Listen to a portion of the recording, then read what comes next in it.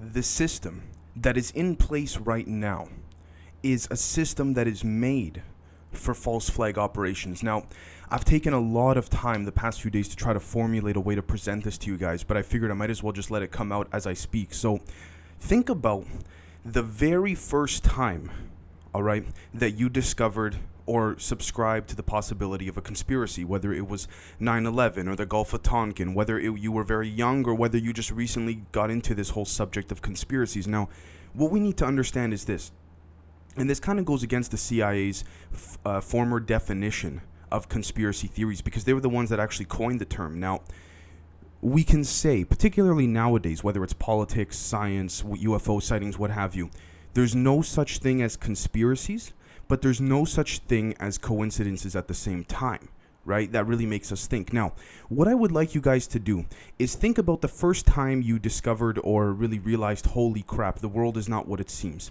The first thing you probably did, right, was, whether you're old or young, was try to tell somebody else, right? You know that feeling you get inside you when you're super excited and there's something going on within your body and your mind, you can't explain it. It's not just adrenaline, it's more than that, but you want to explain it to someone, and then you sit that person down. Say, for example, you sit your parents down and you try to explain to them that 9/11 may have in fact been a false flag attack.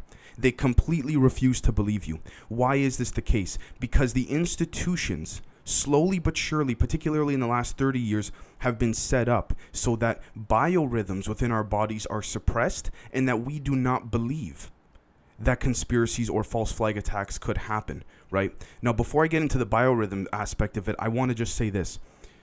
When we take a look at the way in which a lot of conspiracies go down, there's a reoccurring pattern, which is that, yes, there was a lot of pre-planning involved in things like this. However, it is set up so that when certain things are explained to people, it sounds so ridiculous. And this is part of predictive programming, and I've covered this before. Now, a perfect example of this would be, let's just say you're 20 years old or whatever, you just discovered, or even younger than that, you just discovered, holy crap, 9/11 was probably an inside job, and at the very worst, or very least, it was something that was totally premeditated, and something very fishy is contained within all of this. Now, the first thing you do is you take a look at all of the major possible proposals that have been put out there regarding 9/11. Now, this is not a 9/11 episode, but I do want to say that I will have someone coming on the show soon to discuss this in further detail with me.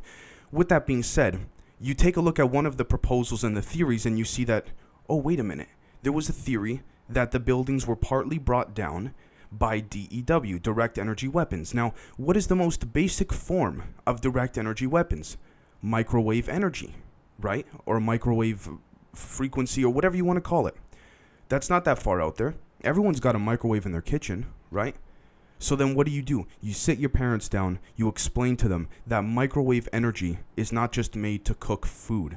It can actually be used to take down buildings, completely disintegrate certain objects that we thought were not possible to be disintegrated in the past, and honestly change the opinion of many people's mindsets, change their status mentally and all that. I mean, take a look at the Havana syndrome scenario, right? This is not unrealistic, but what is the first thing that already makes you and me look like a complete nut job or sound like a complete conspiracy nut?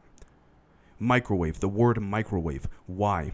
Because part of the predictive programming that's been instilled and implemented within these institutions, within particularly the STEM community, but the academic community for the youth that is learning and on their way up, is this. When you say the word microwave, people immediately think of what's in their kitchen, nothing else. I can almost guarantee you that at the very least 90% of people that you mention this to will think of literally the machine that's in their kitchen. So when you present it in such a way that sounds so ridiculous, people will say, whoa, wait a minute. Or your parents, if you sat them down and tried to explain that this is one of many proposals, son, you're telling me that microwave energy, what you mean the thing that's in our kitchen? Get out of here, get lost. That is exactly the way in which these things occur, and that is exactly the success that the West has implemented within its institutions. Now, let me get one thing clear as well. this is not a conspiracy about a bunch of different conspiracies. This episode is not about that, but the overall suppression of the way in which our minds are being dumbed down is to make us lower IQ individuals. Doesn't matter what political party you're affiliated with. Doesn't matter what type of religion you believe in, or if you don't believe in any religion at all. The point is to dumb us down. Let's take a look at what's been going on recently in the media. Notice something, and I'm not going to get too political here, but let's take a look. Let's see, for example, what's been going on CNN, all right? They've been saying there's no evidence of widespread voter fraud. Right, now, there isn't as of yet, or as of now, but there's evidence of fraud, right? Now, when we take a step back and we look at this, what we're going to see here is that the media is using their words to manipulate this in a way that is ingrained in our minds. The same way they've ingrained that word microwave in our minds, so every time it applies to something else that we read, whether it's 9/11, the possible DEW weapon used on the buildings, whether it's the Havana syndrome situation, or something of the sort, immediately, the first thing you can do is go snap. No. That's not the way that I learned it when I was brought up in these institutions. Your subconscious is going to be telling you this, right? Now, the next thing we have to understand is what biorhythms are. Now, let's take a look here. So if you pardon me, I just have some notes.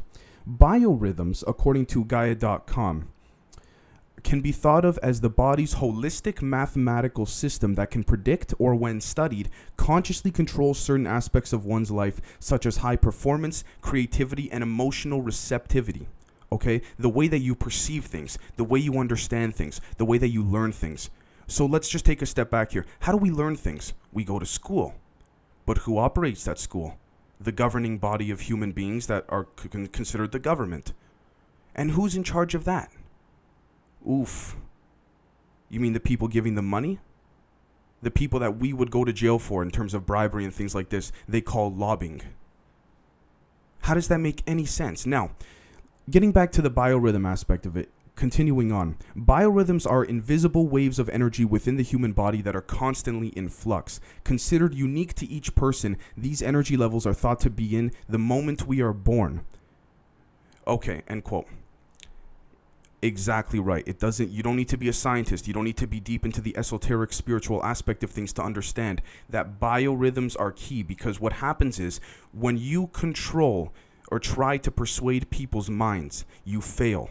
But when you persuade their emotions, you've won them over. When you win people's hearts over. And that's why when we take a look, for example, at the media and everything that's going on now, we can see, for example, that this is very clear, and why there's so much partisan and division and divisiveness. It's not just Trump. It's everybody. It's the media for clicks, for views, for headline grabs, for everything. Right? So I can go into, the death of Princess Diana, the Gulf of Tonkin, 9/11, the Kennedy assassination. We can go into all of that, and we can extrapolate on all of that. But ultimately, what we have to understand here is that false flag operations are so ingrained within mainstream society that things are happening right now that we don't even know. So, for example, let's take a look at the Ukrainian Revolution. The former Ukrainian president or prime minister from 2010 to 2014 was a pro-Russian I guess we could say Soviet era politician. His opponent was a Western era or Western driven and CIA backed opponent. So let's take a look here. What happened during this revolution was that the Russian favored and Soviet favored candidate won, all right, in this alleged Ukraine election. Now, he won, however, the CIA was not happy with that. Why? Because they did not want Russia to take control of the Ukraine. Now, obviously, that's up for debate at the moment. However, what we have to take a look is that when there were protests in the streets, as there were protests for either side, there were snipers that were shooting at both the police and the people and the politicians. Who were these snipers? The CIA. Why were they doing this? To cause havoc and to cause distraction and confusion, so that these protests would create more violence, therefore overthrowing the Soviet-backed candidate, which would then bring in the pro-Western candidate that the CIA wanted. Why does the CIA want it? Because they want to keep control over Ukraine. If they keep control over Ukraine, they can gain more territory to get closer to Russia in a military and strategical sense. Simple as that. False flags happen all of the time, guys. Now, what we have to do next is we have to understand that when we take a look at what's been occurring in the last couple years. Let's take a look at COVID. COVID has been exploited by many different groups for many different reasons, whether it's for fraud or whether it's for many different things, right? Now, why is it that all of these things that are occurring seem to fall directly in place with what predictive programming has taught us over time? The thing that we have to understand is that the way in which we've learned, the very foundation in which we've been brought up mentally, is completely flawed. Not just in the way that it's teaching and the way that people learn differently, but the institution and the system is not meant to allow people to expand creatively. Because when you expand creatively, you then expand the biorhythms within your mind, within your body. Those biorhythms are what give you intuition. It's what gives you energy. It's what gives you that excitement when you just discovered a conspiracy that you think you figured out and you're running downstairs to tell your brother, your sister, your parents. That kind of excitement is exactly what they do not want us to feel. Because when you feel that kind of excitement, what ends up happening is your mind starts becoming more stimulated. When your mind gets stimulated, what do? You do something called think. And when you think, you start to use your own brain and realize that the people that set up these false flag operations are no different than you. All right? It's as simple as that. It's as simple as that, guys. There's nothing substantially genius at play here, let's call it. Okay, so I apologize if I went on a little bit of a rant. This is not the longest episode I've ever put out, but I feel that it's absolutely vital and important to describe these things because we have to understand that predictive programming is always being used. The fact that we think that when new politicians come in, when new politicians are voted in, that they're really going to make a change, not going to happen. Everyone who voted for Obama, everyone who voted for Bush, everyone who voted for Clinton, all said the same thing. We felt like things were going to change. They never really did. Why? Because the system right now is meant to keep us suppressed. And that's nothing new. We obviously know that. But what about the fabric of the system? What about the deep ingrained institutional teachings that we think are actually able to teach us good for the sake of being able to grow and create and elaborate? No, it is formed under the guise of a capitalistic system and a democratic system, which is true to a certain extent. But when you have majority of control over the different institutions, over the media, how do you think this is going to play out? And so when we take a look, for example, at journalists, okay, when journalists go to school, they are raised in a way and taught in a way that they think that whatever the government says is reported as honestly and as neutrally as possible. Now, yes, journalists tend to question things. However, they can only question things so far for a couple different reasons. They can only go so far, first off, because their superiors are not going to tell them directly, but their superiors will imply to them, listen, cut it out. If we take a look at Barry Weiss, for example, a former opinion writer at the New York Times, very well respected, very divisive, polarizing, but she was well respected. She left the New York Times saying that Twitter has essentially become the editor-in-chief for the New York Times, meaning that whatever the majority of the population of the preferred agenda and narrative that was occurring on Twitter is what the New York Times sided with. And this is a perfect example of those behind the scenes pulling the strings without even needing to pull the strings themselves directly, right? When CNN hires people, when MSNBC, when Fox News, when ABC, when all of them, when they all hire people, what do? First thing they do is they have to sit them down and they put them in front of extremely significant committees or small groups of people that have the ability to understand how perfectly they are able, or how precisely rather, this particular wannabe journalist or pursuing journalist will believe the facts as they call them, the facts, or look for the truth. Look at every journalist that has looked for the truth. Gary Webb is a perfect example. He was slowly starting to get into the UFO and alien stuff. Right before that, though, he got killed because he was looking into the Iran-Contra deal too much. This is what they fear. They fear not just biorhythms, not just that specifically. They fear that excitement that we have in us that gives us the ability to think and the ability to seek more and more truth.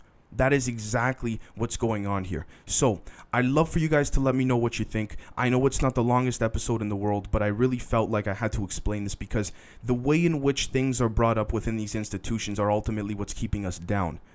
And ironically, the word is, the phrase is bringing you up as you excel in intelligence, when really it's actually going down the other way. So again, There's so much more we could go into, but I don't want to extrapolate to the point where I'm just kind of talking nonsense. So thank you so much for watching today, guys, and we will catch you guys tomorrow. Take care.